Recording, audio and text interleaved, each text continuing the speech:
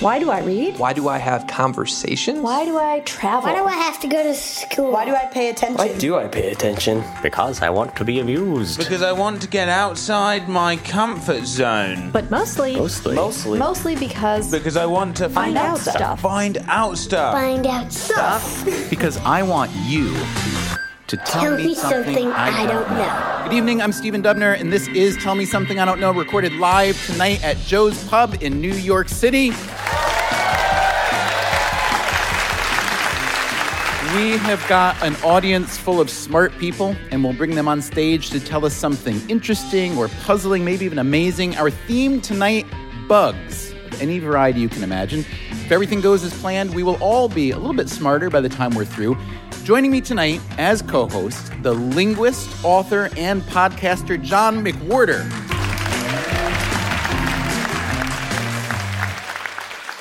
So John, let's see what we know about you so far. We know that you teach not only linguistics at Columbia, but also Western Civ and music history. So those Renaissance man credentials are going to come in handy tonight.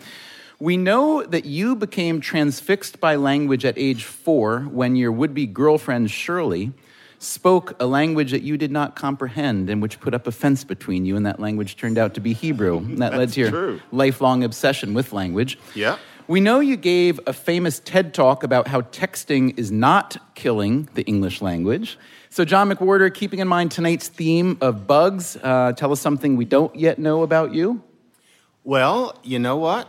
As far as those bugs went, I should share that I collected, because in my adolescence I was rather dateless, and so I had to have something to do. I collected 500 insects, and I would put them in a little margarine dish and hang them over a lamp until they died. And then I would stick a pin in them, and I would have them in these little black boxes. And I was very proud of it, and I went to college. And after I came back, after freshman year, they were all eaten away. There was colorful bug dust on the floor of the boxes because of these little worms. And it gave me a lesson in the transience of existence. That's pretty heavy. So you thought that collecting bugs would increase the dating? No, I did it all alone. It just kept my mind off of my datelessness. And now I'm teaching my little daughter of 5 how to collect bugs. And we've got them all right now in a big margarine dish. Just today, we got a little baby cricket. John McWhorter, we're very happy to have you here tonight for Tell Me Something I Don't Know. Here's how it will work. Guests will come on stage to tell us some interesting fact or idea or story. John, you and I will hear them out. We'll ask some questions. And ultimately, our live audience will vote for a winner. The vote will be based on 3 very simple criteria. Number 1, did they tell us something we truly did not know? Number 2, was it worth knowing? And number 3, was it demonstrably true?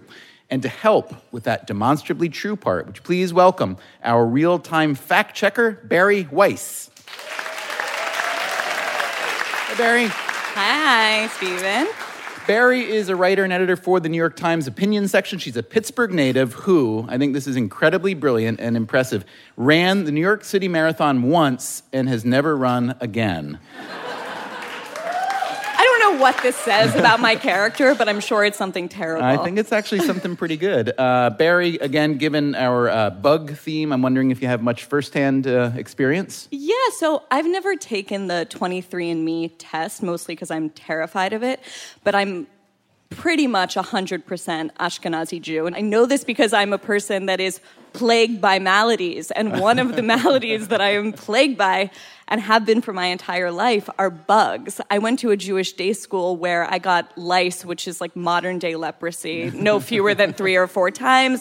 Then I go to summer camp and I get so many mosquito bites that the doctors at camp think that I have developed this horrible thing called impetigo. Oh, I remember impetigo, yeah. And my parents come up on Visitor's Day, take one look at me, and are just like, you're staying at camp no matter what. So Barry Weiss will be here fact-checking for us. Thank you so much, Barry. All right, it's time to play Tell Me Something I Don't Know. Would you please welcome our first guest, Andy Smith.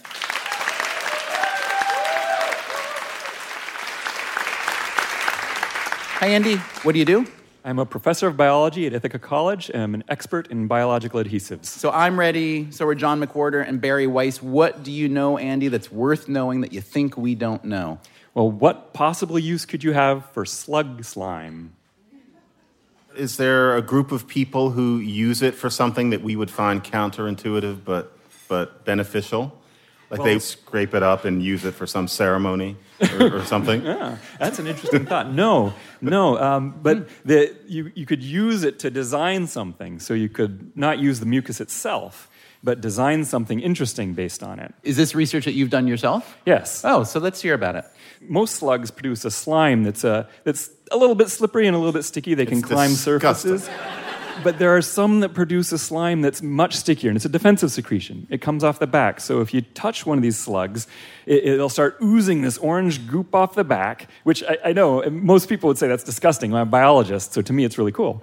But I touch the slug, and it's really sticky. So the first time I found one, I picked one up, and it oozed all over my fingers, and my fingers got stuck together. You could pull them apart, but Andy, it was really what continent strong. is this? It turns out it's local. I mean, I've studied biological adhesives for a while, and there was when I first moved to Ithaca, I was the first week, I saw one of these things on the back porch, and I just You're picked it up. kidding. You're kidding. How many kinds of slugs are there? Hundreds, thousands? Must be thousands, yeah. No, when you said... In Ithaca? Well, no. Okay, so wait, when you moved to Ithaca, you found this slug that was new to you. Mm-hmm. You accidentally discovered that it made very sticky stuff. Yes. And then did what? So once I saw that, I knew that this material had great properties. The fact that it's so sticky, and I also knew that it was a gel. So a gel is something that's mostly water, so 97% water in this case. Almost universally, they're slippery, like mucus that comes out of your nose. It's slippery stuff. And yet this was incredibly sticky and tough, very hard to break. And so I had been studying materials, so I knew those were actually amazing properties. So what I decided was I had to figure out how it does that. How do you take a slippery gel and turn it into something that's a really powerful, tough adhesive? And the practical applications are very large, actually. For mostly medical purposes. Give us some specifics. So basically, my goal has been that if you could figure out how glue that would work well enough that could replace sutures. So sutures are a very crude way of putting the tissues together. So you're piercing a skin that's already damaged. It leads to scarring, possibly infection. It hurts. I mean, kids hate them. Have to have anesthesia. If you could get a glue that would work, then you'd have something really powerful. So do you take the patient there who's just been, let's say, open heart surgery and just put a little bowl of salty water and get the slug to crawl up and glue all over him? How do you get it from slug to patient then? So the difficulty with that is it's very poorly controlled. What I do is biomimetics or bioinspiration. So we figure out exactly how the animal produces this glue and what makes it special. And then a material science lab can then take that and make a glue that has the same properties using the design principles that we've uncovered. But it's synthetic. It's synthetic, yes. What is the advantage of, in other words, why is synthetic better? Right. I've tried to keep the slugs in terrarium, and they just make a mess. They slime everything. They're cleaning the aquarium all the time. But you can't do it on big scale. You can't make large quantities. And the other thing with the slug is you can't control when it sets. What a doctor wants is something they can inject into a wound or slap over a wound and have it set and stick right then when they want it to. Give them a little time to work on it.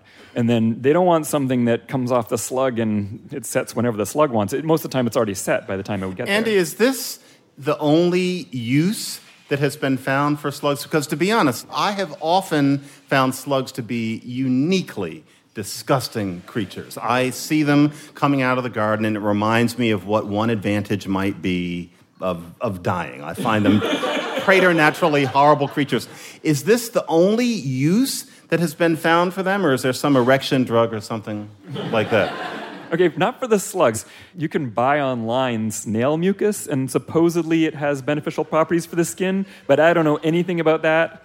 Are slugs just snails without the house, and if so, how can they do without it? I've always wondered about that. Yeah, well, this slug, the way it does it is it's got that defensive secretion, so if you bite it, you get a mouthful of glue that then your mouth is glued shut. That is so disgusting. Wow. It would make a great Iron Chef ingredient, though, wouldn't it? Apparently makes your tongue go numb. And how far along are you or we collectively in turning this into a viable medical application? So real close. So right now, basically, a group at Harvard has taken my research, and they've built a synthetic material that has the same design principles, and it works spectacularly well. Far superior to any other medical adhesive on the market right now. except it's not biodegradable. But in terms of adhesive strength, it's hundreds of times better than any of the internal glues, better than super glue on a tissue. Wow. So it's remarkable. Why has it been so hard to come up with something that would seem to be a medical adhesive? I mean, we have all kinds of adhesives in the world. Why has this one been so hard? Right. So a lot of the problems with adhesives, that they don't work in wet environments. The man-made adhesives, you have to dry them. They work well on hard surfaces and dry surfaces. To have something that sticks to a flexible and wet surface. And the flexibility is a big issue too, because most adhesives, if it's a hard adhesive, it doesn't stick well to your skin, which is going to be flexing and bending and stretching. That's going to cause it to peel off. So you need a material that's flexible, and that also sticks very well, but it has to be tough. This animal has found a way to make a gel incredibly tough, and that is what makes it such a good adhesive. Andy Smith, so interesting. Medical glue from slugs. Barry Weiss, does it check out? Do you have anything to add to that? Well, I mean, Andy is the chief researcher on this, so unless he's some kind of sociopath, I think that we can believe him. I hope not.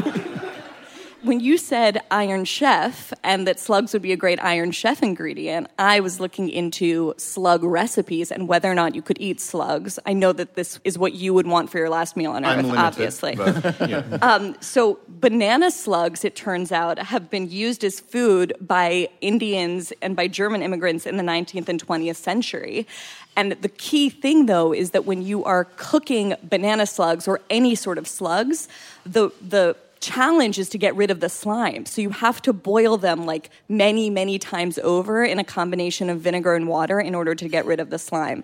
Andy, have you ever eaten one of those Not sluggies? a slug, no. I've never been tempted. Would you be up for it? Snails are delicious. Oh, snails are great, but you can tell it's just slugs garlic would be butter different. mostly. Yeah. Slugs, I think, would be different, and I'm not sure. They're probably more slimy, or I don't know. Just I'm disgusting. a little disappointed in that you know so much about your research subject, but you haven't eaten one yet. So that's the only demerit I can think of. But otherwise, Andy Smith, that was just great. Thank you so much. Would you please welcome now our next guest, Brendan Dolan Gavitt. Brendan, come on up. Hey there, Brendan. Hey. What do you do? So I'm a computer scientist over at the NYU Tannen School of Engineering. Very nice. What kind of stuff do you work on typically?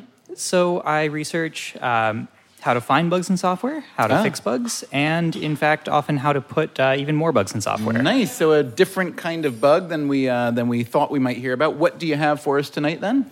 So, I mentioned that I try to put more bugs in software, and I think that anyone who's used a computer might wonder why anyone would want to do that. So do you have any guesses? Other than the fact that that's the kind of thing that academics get funded to do, does it have to do with some kind of industrial or governmental espionage? So that's an excellent guess, and people have put bugs in software for that. Mm-hmm. But how about a benign use? Does this have some teaching purpose? The idea of teaching people how to be better programmers or how to watch out for impending disaster from abroad or beyond? Yeah, so it can be used for that. So there are these competitions called Capture the Flag competitions where people learn to become better bug finders by trying to find bugs in intentionally buggy programs. So you could use it for that too. I've got one more use in mind too. Yeah, that was subjunctive. You said could. So that's not the real one. Yeah. There's something else. No, but I wanted to make you feel better. That was very deft because I felt I got this little bun in my stomach. Wait, you got a bun in your stomach? Is that a linguist idiom that means something different than we think it means? I can make it up because I'm a linguist. Is it really something that would make all of us feel good, or only like you and a certain subset? So it would make people who write programs for a living feel better. All right. All right. I believe, Brendan, that you should probably put us out of our collective misery. Okay. So maybe this doesn't come as a surprise, but programmers are really bad at writing correct programs. Oh, we know that. Okay. Yeah. Good. So what this means is there's this kind of whole industry that's sprung up that tries to provide tools to programmers that help them find bugs in their programs. Okay? And so, of course, now I'm a programmer. I want to choose the best tool for the job. We actually have no idea how many bugs are in the programs we use. So the way that you can know how good a debugging program is to create the bugs so you'll know what you're looking for. Oh, that's... Yeah. So the issue with debugging is typically too many false negatives, right? Is there such a thing as false positives in debugging? So there's definitely false positives and false negatives. False positives, though, you can kind of figure out how many false positives there are, what the false positive rate is, by just going and investigating them. Yeah. But unless you actually know how many bugs there are in total, you don't know what the false negative rate is. So what do the people who are already making these popular debugging programs think of your work? They must not like you so much, yes? Because you're pointing out just how bad they are. So we've gotten a little bit of pushback sometimes, but we're all in this together. We're all writing buggy code, and we all want to actually get rid of these bugs. Sorry to the entomologists.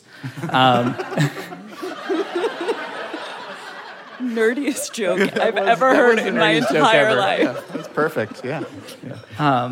We kind of showed that they've really got a long way to go, because we did sort of a measurement on a couple popular freely available bug finding tools. So our system puts like thousands and thousands of bugs into software. And when we went and measured, these tools were finding about 2% of them. Oh my goodness. Yep. Yeah. Brendan, what worries me is, I don't know how to code. But are you getting better at this? Or is the nature of computer programming such that there will always be people such as you who are, in this Sisyphean way, chasing after this evil? So we've gotten better at it, but certainly not perfect. There's a school of thought that says that we should be sort of trying to write programs kind of like mathematical proofs so that we can go and prove that they're correct from the get-go. But, we're still a ways away from that. And so the other strategy is, you just have a piece of software and you throw every technique you can at trying to find where the bugs are, take them out, fix them, and hopefully you get something that's actually reliable software. I have a very naive question. Are the mechanisms by which a bug hunting software works similar to the mechanisms by which a virus detecting software works, or are they really different areas? So they're pretty different, because a lot of sort of detecting viruses is about matching patterns that you've seen before. Whereas bug finding software usually works by sort of trying to explore all the different paths through the program, trying to figure out all the different ways it could behave, and then seeing if any of those go wrong. Do we know, why are they called bugs in computer software? Yeah, so there's kind of a popular story that turns out not to be completely true. That's the one we want, yeah. Yeah, good. That's exactly the intellectual caliber I expected here. So the sort of popular story is that there were some technicians working on one of the early computers, right? And so this was one of these big mainframes, took up an entire room, and it wasn't working. And so they sort of dug through this, long line of vacuum tubes and relays, trying to figure out what was going on. And they finally tracked it down to a single relay that had a short circuit with a moth. They took this moth and said, hey, this was the bug in our code, right? Right, yeah. Okay. So not true. Not true. What's the actual story then? So that story absolutely did happen. You can go and see the bug today, but that's not where the word bug came from. Okay. So you can actually go at least as far back as the 1870s, and Thomas Edison talks in his letters and journals about bugs in his inventions and how hard they are to fix and find. So it's thought that this sort of comes from the Middle English, and you probably know more about this than I do. Nope. I don't remember any bugus in Middle English in this meaning, but... I think essentially meaning sort of a frightening thing. And so from there you get things like, bugbear, right? Huh. Okay, yeah. And Boogeyman? Exactly, actually. And so the idea is that there's sort of gremlins in the machinery. Brendan, this is fascinating stuff. I thank you so much for bringing it to us. Barry Weiss, does it check out, and do you have anything to add? It does check out, and one thing that I was thinking about as you were talking is, so you are larding computer codes with figurative bugs, but the U.S. Army back in the 50s actually did something similar with actual bugs. So they were trying to see if they could, in the way that the Japanese against China in World War II conducted entomological warfare. And so they wanted to see if they could do something similar. And so they carried out these secret tests involving bug-filled bombs. And the names of them are so amazing. They are Operation Big Buzz, Operation Dropkick. These both involved hundreds of thousands of mosquitoes dropped over Georgia. And then Operation Big Itch, and that one used fleas. Wow. So do you think that maybe your Camp Impetigo was an Army experiment gone wrong? It's all coming together. It's all coming together. Well, thank you, Barry and Brendan. Thank you so much for playing Something I Don't Know. Great job. It is time now for a quick break. When we return, more guests. We'll make John McWhorter tell us some things we don't know. If you would like to be a guest on a future show or attend one, please visit tmsidk.com. You can follow us on social media at tmsidk_show. We will be right back.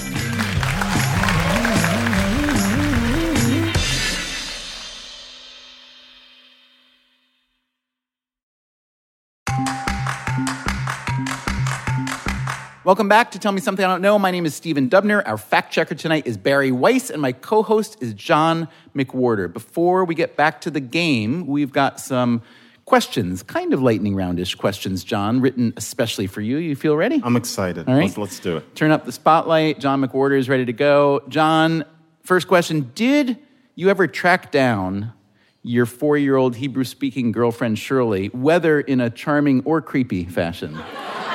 It wasn't creepy. She wore burgundy overalls, and she had shining brown eyes. She was like a little Peanuts character, and we used to walk around hand in hand. She's not wearing the burgundy overalls now. I doubt if she wears that now. Yep. And I never knew where she was, but I wrote in one of my books, if anybody knows this person. And about 2 years ago, somebody who knew her said that I was raving about her, and we got in touch. And it turns out that she is still, charming. That's awesome. She's a shaman and a rock musician. Wow. And it was the first time I had ever heard anybody speak another language. It was 1969, and she was lost to me. I didn't know what they were saying. And so I went to my mother, and I said, Mom, what are they doing? What are they doing? And she said, they're speaking Hebrew, Jughead, because Jughead was her name for me. And that is literally why I became a linguist, because I thought she can talk in that other way with the shlum cha cha cha. And we just do this. That was really the beginning, and now I am honored that I still know Shirley. Excellent. John, now that the bugs you collected as a kid are all dust, what do you collect, if anything? Broadway cast albums. I've got 976 at this point, so I've still got that. But really what I'm really into is that I've got about 200 on vinyl, and then all the rest of it is on CD. Actually, with my daughter, we collect small, cheapy little liquor bottles. Oh. Whenever we're taking a walk, we look in the gutter. Your daughter's how old? She is 5. So that's...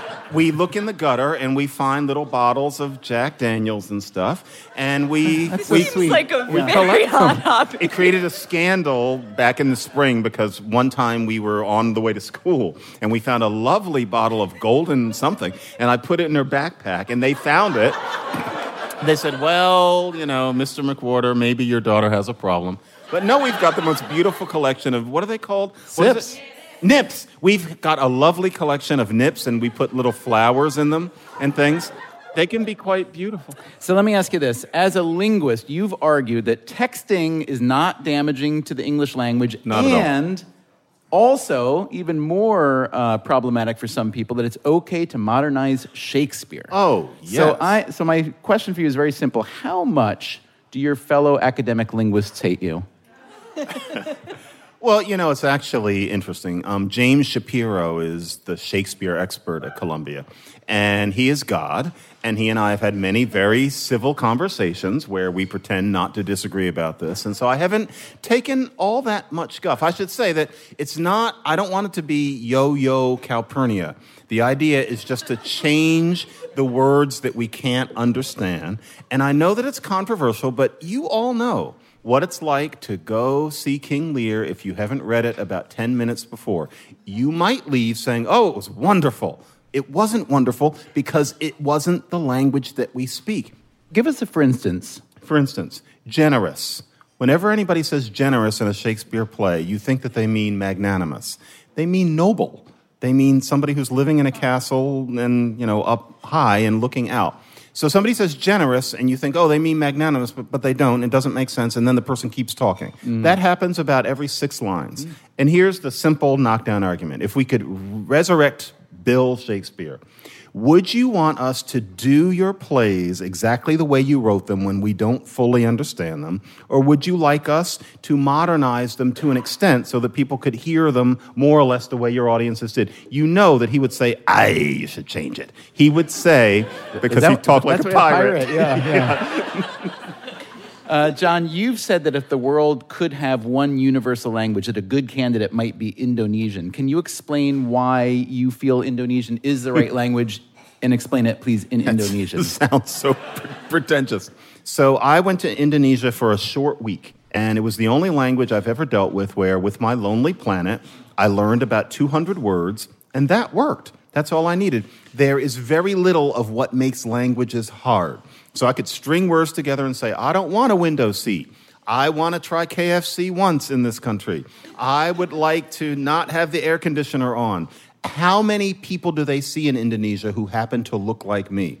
They all thought that I looked like, or sometimes was, Barack Obama. So whenever walking down the street, and I would have... I hope you took good advantage of that.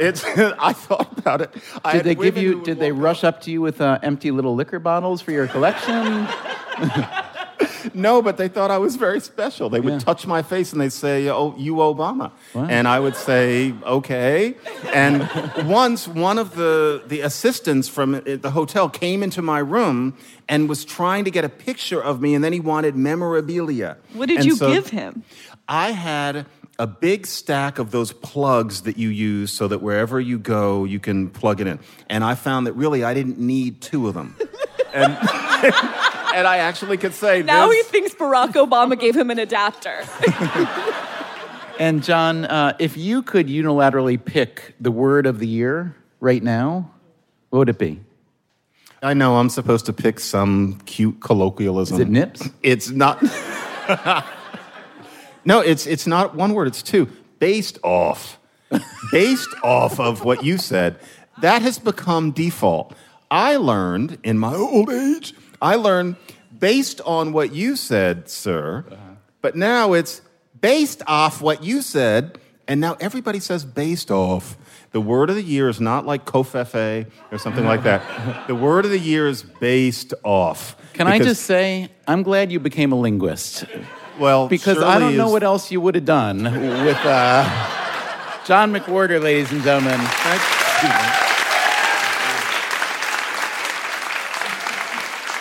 All right, let's get back to our game. Would you please welcome our next guest, David Rothenberg.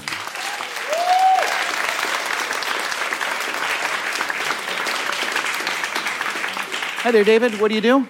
I'm a musician who plays music with bugs. And other animals. And sometimes whales, birds, people. Really? Occasionally people. And did they know that you're playing with them? Sometimes they know, sometimes they don't know. Does it happen live or recorded only? Both, especially live. Live is always more interesting, as you know, from this show. Okay, so what did you come here to tell us about, David? In China, people collect and keep crickets in tiny cages just to listen to their song. Really? Apparently they do a little better job than John McWhorter of keeping them alive, yeah? They could give him some advice, yeah. Absolutely. In Jackson Heights, there is a little baby cricket dying in a parquet dish right now. That's very sad. Now, tell us more about the cricket keeping in China. Well, for thousands of years in China and also Japan, people have appreciated insect sounds so much that they try and keep these little critters alive as long as possible through the summer and autumn, and feeding them with little droplets and keeping them in these tiny little boxes to listen. So is it relatively hard to keep insects alive and force them to sing for you? I think in the beginning it's easy, but to keep them alive as long as possible. And that's do you where it want gets like tough. 100 crickets in a box, or do you want one? Do you want a quartet? What are you looking for? There is a man in Sweden, a famous sinophile and linguist. He kept 108 crickets in his apartment and of different species. So you can look this up if you don't believe me. And he created an orchestra of singing crickets. Then he invited various musicians to come and play with him. And so I'm not the only one who does this. I go out and find the kinds of crickets that are around. Like you can just go right outside here and you hear this beautiful sound of the snowy tree cricket, which we can play right now if you want. Frankly, that's what you go into your laundry and kill when it comes out from under the washing machine. Why would you kill something that sounded so beautiful? Because I can't sleep with that, but I assume that they're different cricket sounds. That's the kind of sound that traditionally in China they would keep. That's one of the sounds they love. In fact, some Chinese cricket enthusiasts have come to America and said, "Your cricket sounds so much better than ours. Why don't you take this seriously?" Is there a big difference in the sound of the Chinese and the American crickets? Not so much. I took that one sound you just heard and played around with it and changed the pitch and added and multiplied it and created a whole orchestra of cricket sounds, which I'll play along with now. Oh, let's hear that, yeah.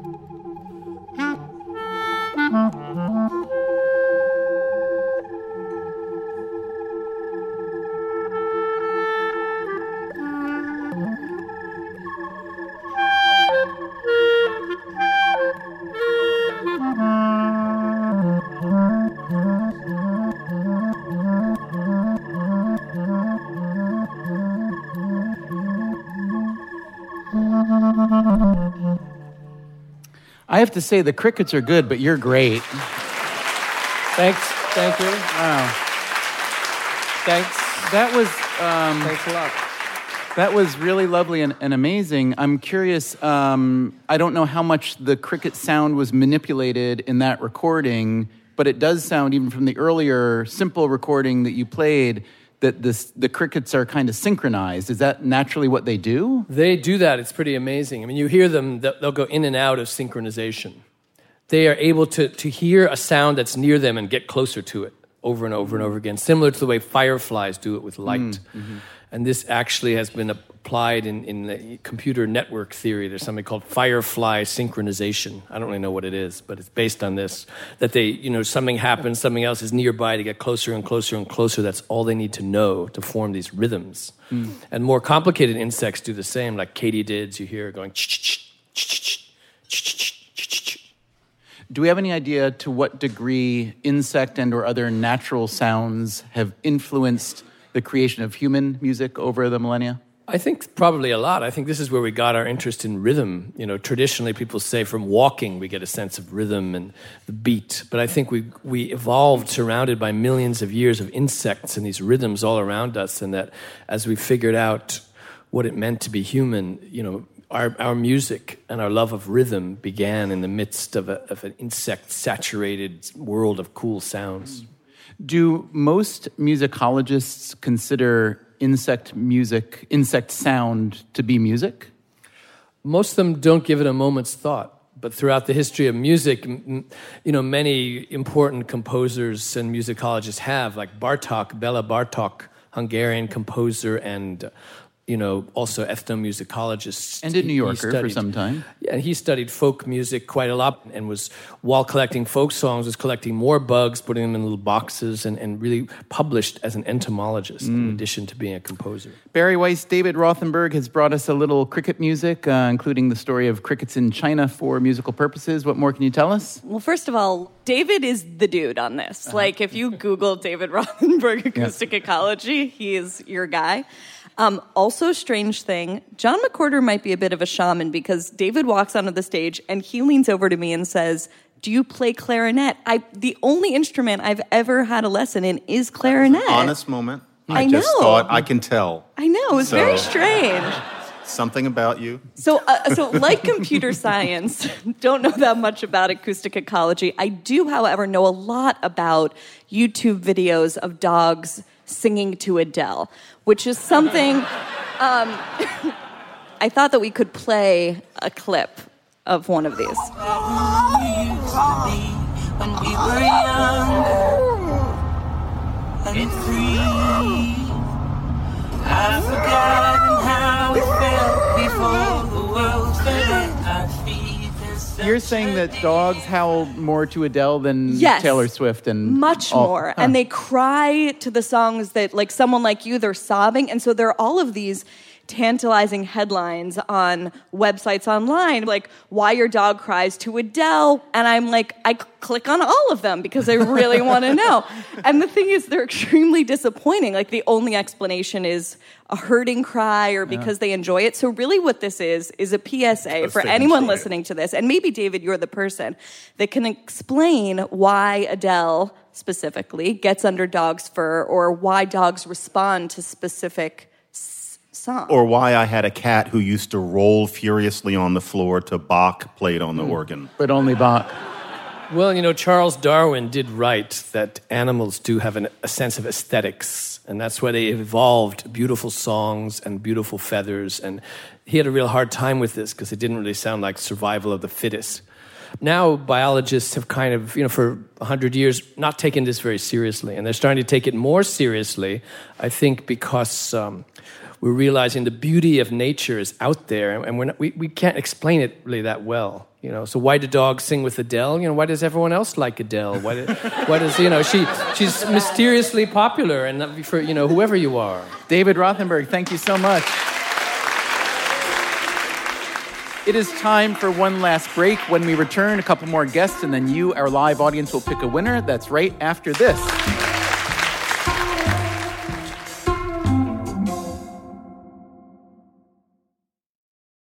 Welcome back. Would you please welcome our next guest, Dan Goldstein. Come on up, Dan. Hey there, Dan. What do you do? I'm a principal researcher at Microsoft Research right here in New York City. Very good. And what do you have for us tonight? My question for you is, what is referred to as the religious war in the online publishing business?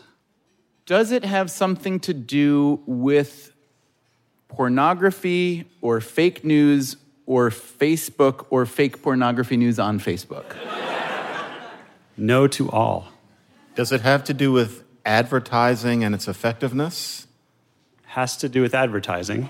Okay, so the religious war inside online publishing having to do with advertising. Why don't you tell us? Right. You know those really annoying display ads that you see?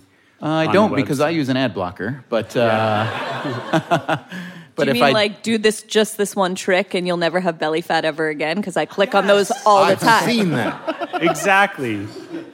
Belly fat ads or ads with nasty teeth or ads with giraffes munching interest rates or people applying jumper cables to their ears. What's the debate then exactly? So these are what we call annoying ads. Although Barry and John both seem to love them. So many creative solutions to belly fat.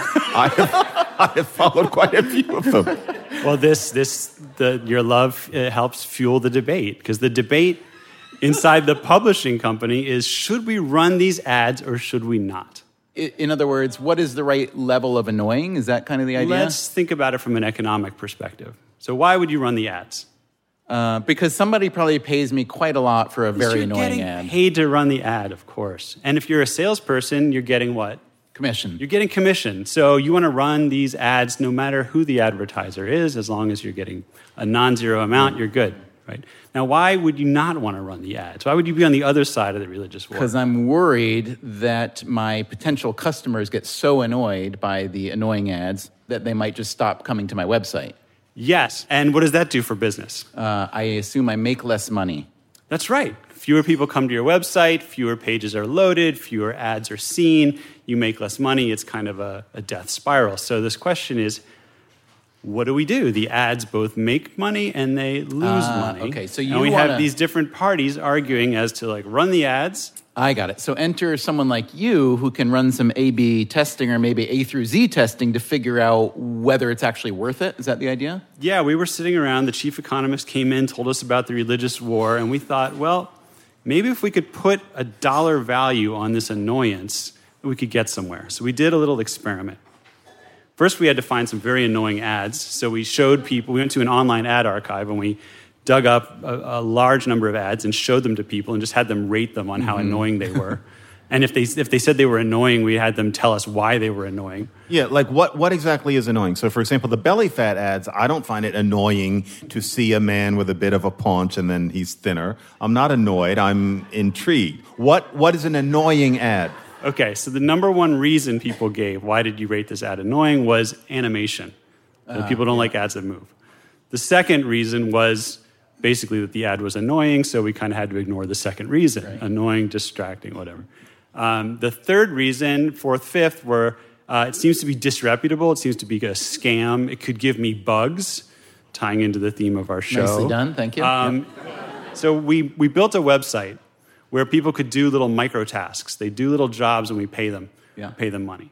And when you go to the website, you're randomly assigned to see no ads, to see normal ads, or to see like these very annoying ads. And then what we just did is we measured how long people stuck around. And sure enough, the people who had to see the annoying ads while they were working, even though they were getting paid, they took off sooner. Mm-hmm. So then what we did is we basically jacked up the amount of money that we would pay them to figure out how much do you need to pay somebody to stick around in the annoyed condition as they would in the non-annoyed condition. That's a neat experiment. So how much more, like if X was what you started at and they were abandoning at whatever rate, how much did you jack it up? We found that if X is the amount of money that we make as a publisher to run the ads, the annoyance amount was 3X. So basically, it costs you more money to apologize for the damage of the ads than you make by running the ads themselves. So you're determining this experimentally as a researcher. Do publishers and ad agencies and the companies that have those ads, don't they sense this already? Because wouldn't they be running their own A/B testing? In other words, if I'm selling, bank mortgages, wouldn't I have already tried the annoying giraffe and the something else and determined, that one wouldn't work so well? So the advertisers themselves, it's an open question as to why they're running the annoying ads. It could be that they're paying very little to place these ads. These are like the bottom of the barrel ads. And there could be some weird segment of the population that likes these ads. From the publisher's point of view, the reason they didn't know is because all they knew was how much they were getting paid to run the ads. They didn't know. They didn't have the counterfactual. How much damage. Yeah, so have you published this research? We published this research, and it was very well received. I get a bun in the stomach just talking about it. I started an expression. It's official tonight. Everybody use that. So what do online advertisers who read your work and understand that, did they change their behavior as a result of it or no?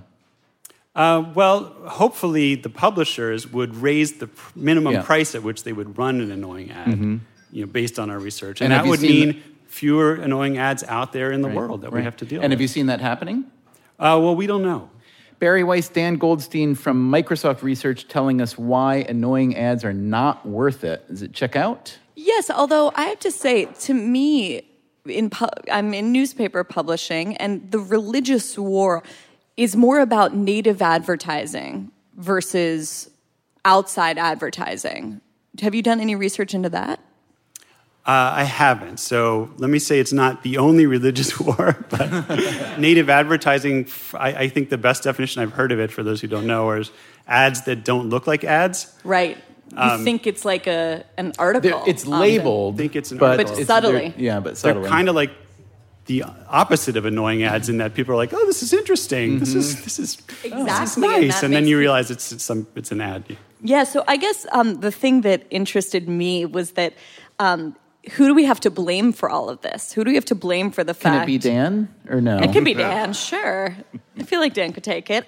It's a guy called Ethan Zuckerman, or at least he's taking a lot of the blame. Do you know who that is? No, I don't. Okay, so he claims that he's the one who committed the original sin of the internet by creating the pop-up ad. Now, he did this in the early 1990s. He was working at this website called tripod.com, and he wrote the code for the first pop-up ad. And the thing that I love about this story is that the origin story has to do with anal sex, of all things. The reason that they came up with the pop-up ad, I'm serious, is because this major car company freaked out that they bought... Car company? Yeah, they bought a banner ad on a page that, was a porn site for anal sex, and they wanted a way sort of around it. So he wrote the code to launch a pop-up ad within the site so it wouldn't seem as though it was native to the page. Anyway, he wrote this amazing article, which is really worth reading in The Atlantic, just mea culpa all the way for ruining the internet for all of us. I'm glad we didn't blame Dan, because you don't look like the kind of guy who would do something like that. Yeah, like that. Dan Goldstein, thank you so much for playing Tell Me Something I Don't Know. Great job. Would you please welcome our final guest of the evening, Keith Hopper.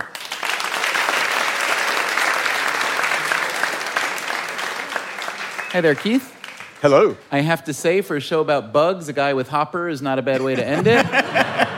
So thank you. What do you do? I've heard that one before. Yeah, what do you do? I'm a research scientist with the U.S. Department of Agriculture. I work on the evolution and ecology of insects. Okay, so tell us what you know that you think we don't know that's worth knowing. Well, our mission is to control insect pests. Okay. How are we doing that? Napalm? That's sort of the baby out with the bathwater. Yeah. Well, it's going to have something to do with making them mate with sterile versions of themselves. That is a method of control, sterile insect technique, but that's not what I'm talking about. That's not it. Can you play a certain kind of music, say Adele? Well, they do have very interesting courtship behavior, and they do some wing fanning and intonation that probably makes sounds, but that's not it. Do you want to get? Is there a particular pest you're trying to get rid of that you're in this context? You're just talking generally. I work primarily on aphids, like soybean aphid and Russian wheat aphid. They're pests on major crops. Does it involve changing the nature of the surface of the plant in question so that they can't gain purchase? No. Something like that? No, it's nothing that easy. Do you want to destroy the aphids? Just keep them from damaging the crops. Well, how do you do that? Just give them a stern talking to? How do aphids hurt the plants? They suck out the juices and reduce the yield. And they produce honeydew, which produces mold, which reduces photosynthesis. I remember aphids attacking my mother's vegetable garden one year back during the Carter administration. I remember that stickiness that they pulled. Yeah, and it was kind of pretty, but it meant that we couldn't have any kohlrabi, which was good because kohlrabi tasted like death. But okay, I know what you might do. You make the plant taste bad, but not to us. It has something. People do that, but that's not what I'm working on. Okay, and I work on that with other people, but that's not my research. Okay. Yeah. All right. So you've come up with a way that is either promising or successful. Yes. Well, I didn't actually come up with it. I just use it. Use it. Is it promising, or means it's successful? Extremely successful. Really? Extremely successful. So the war on aphids is being waged successfully by the United States Department of Agriculture, yes, for which we should all be grateful, I gather? Yes. Okay. Yes. So how'd you do it? We use parasitic wasps. Parasitic wasps? Yeah. There are hundreds of thousands of species of parasitic wasps. Most insects have parasites that are wasps. Wow. They're like the creature in Alien. They lay their eggs inside the aphids, or the other insects. They feed on the inside while the insect's still living, and then they kill the insect eventually and chew their way out, leaving a husk of an insect. Leaving the husk of an insect and a lot of parasitic wasps, though? Yes, lots of parasitic wasps. And what do they do? They parasitize more aphids or more insects. But what happens when they run out of aphids? Do they come after us? Nope. They're very specific. And in fact, that's one of the things I work on is their specificity. So most of the things that we work on are invasive pests, like soybean aphid from Asia, Russian wheat aphid from Russia, and they arrive without their natural enemies. And they become hugely damaging, billions of dollars of damage a year. If we go back to their area of origin and find these parasitic wasps, like in Central Asia, we test them to make sure that they're host-specific. They only attack the thing we want them to attack. How long did it take to find the right species or whatnot? Well, on the soybean aphid project, a decade. You're kidding. No. Well, Remember how in the Little House books, about 1/3 of the way through, locusts come and basically just eat everything except the characters. Yes. And then they kind of move on. And one, does that still happen? And Yes. two, if it doesn't, or if it does, why can't you find something that would eat through them? It still happens. It's a big problem in sub-Saharan Africa, and in Africa, northern Africa as well, with locusts. And the locusts do have parasites, but they can reach such numbers that they overcome their parasites. Really? They're that bad? Yeah. In the books, they eat the handles of the tools. Yeah. It's a frightening... Soybean aphid was so abundant that it was in the front pages of the newspapers in Toronto. People had to wear masks because they were breathing in the aphids. Wow. And by the way, I've eaten aphids. So. Oh, yummy. Oh my God! Deep fried or chocolate covered or what? No, just pop them in. Crude, raw. What do they taste like? They taste like honey or honeydew. Oh. So aphids are phloem feeders, and they have to eat a lot of phloem to get enough nutrition to grow. And so that's why they... I'm sorry, what's that word? Phloem? Yeah. Phloem is the Phloem. sap. They have to eat sap. Okay. And the sap doesn't have much nutrients in it. So they have to eat a lot, and they poop it out, and that's what makes the honeydew, and they taste really sweet. So wait, the honeydew melon is not made of poop then? Is it a different thing? You sure? Yeah, I'm positive. Phew. Have you ever eaten a grasshopper straight? Because when I was a lonely teenager, I don't know what I was working through, but I used to go to the highway, and when I was alone, I ate a few of those little things, and they actually... They're very good. They were really delicious. Especially the gravid females. Kind of funky. The eggs are like caviar. Yes, That's they exactly were. right. When they have those fat oviposters. Oh, it was gourmet. Yeah. And you'd wash it down with a nip from the gutter. So in China, people eat a lot of insects. I was there in northeastern China, and we had silkworm larvae and pupae, big as your thumb, fried and steamed. And Did they taste like chicken? No, they taste sort of buttery and nutty. Yeah, delicious. You should try it. Keith Hopper, thanks so much for playing Tell Me Something I Don't Know. Can we give one more hand to all our guests tonight? I thought that was just great stuff. Thank you. It's time now for our live audience to pick a winner. But first, John McWhorter, Barry Weiss, and I will talk quickly about some of our favorites. Remember, everyone, the 3 criteria we're going to vote on. Did our guests tell us something we truly did not know? Was it worth knowing? And was it demonstrably true? So, John, I'm just curious to know what of all these impressive things tonight particularly impressed you? Well, it's hard to choose. I mean, genuinely hard to choose. But I must admit that slugs seem quite minor. The idea that there's something that could come out of them that would actually help humanity. I thoroughly enjoyed that. I'm going to carry that away. That's going to keep me from sleeping tonight.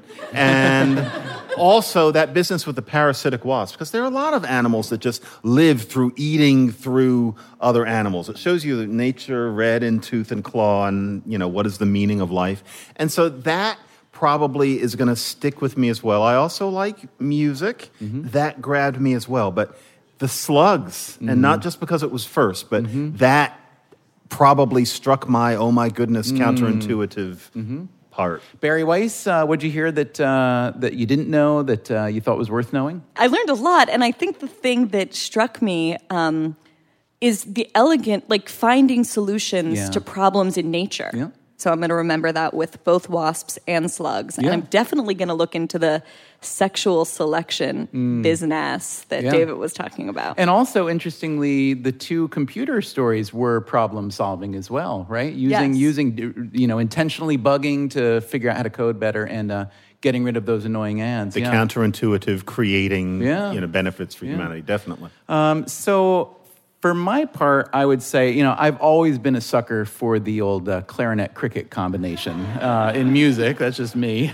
I feel like I share with you the real appreciation for how much solutioning was going on out here. So I'm glad I don't have to vote. That's what you all do. You're going to have to pick one now. So, dear live audience, you've heard from us. Our votes are totally non-binding. You pick the winner, and it's time now to do that. So please take out your phones, follow the texting instructions on the screen.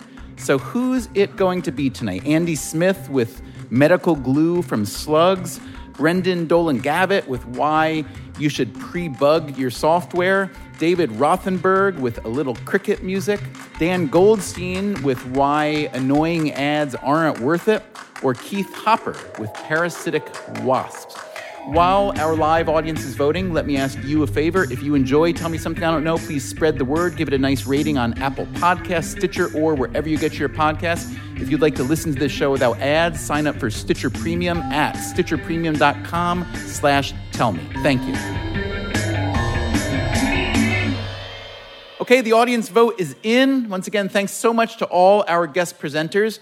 Our winner tonight, telling us about medical glue from slugs, Andy Smith. Congratulations. Andy, to commemorate your victory, we'd like to present you with this Certificate of Impressive Knowledge. That's our show for tonight. I hope we told you something you did not know. Huge thanks to John and Barry, to our guests, and thanks especially to you for coming to play Tell Me Something I Don't Know. Thank you so much.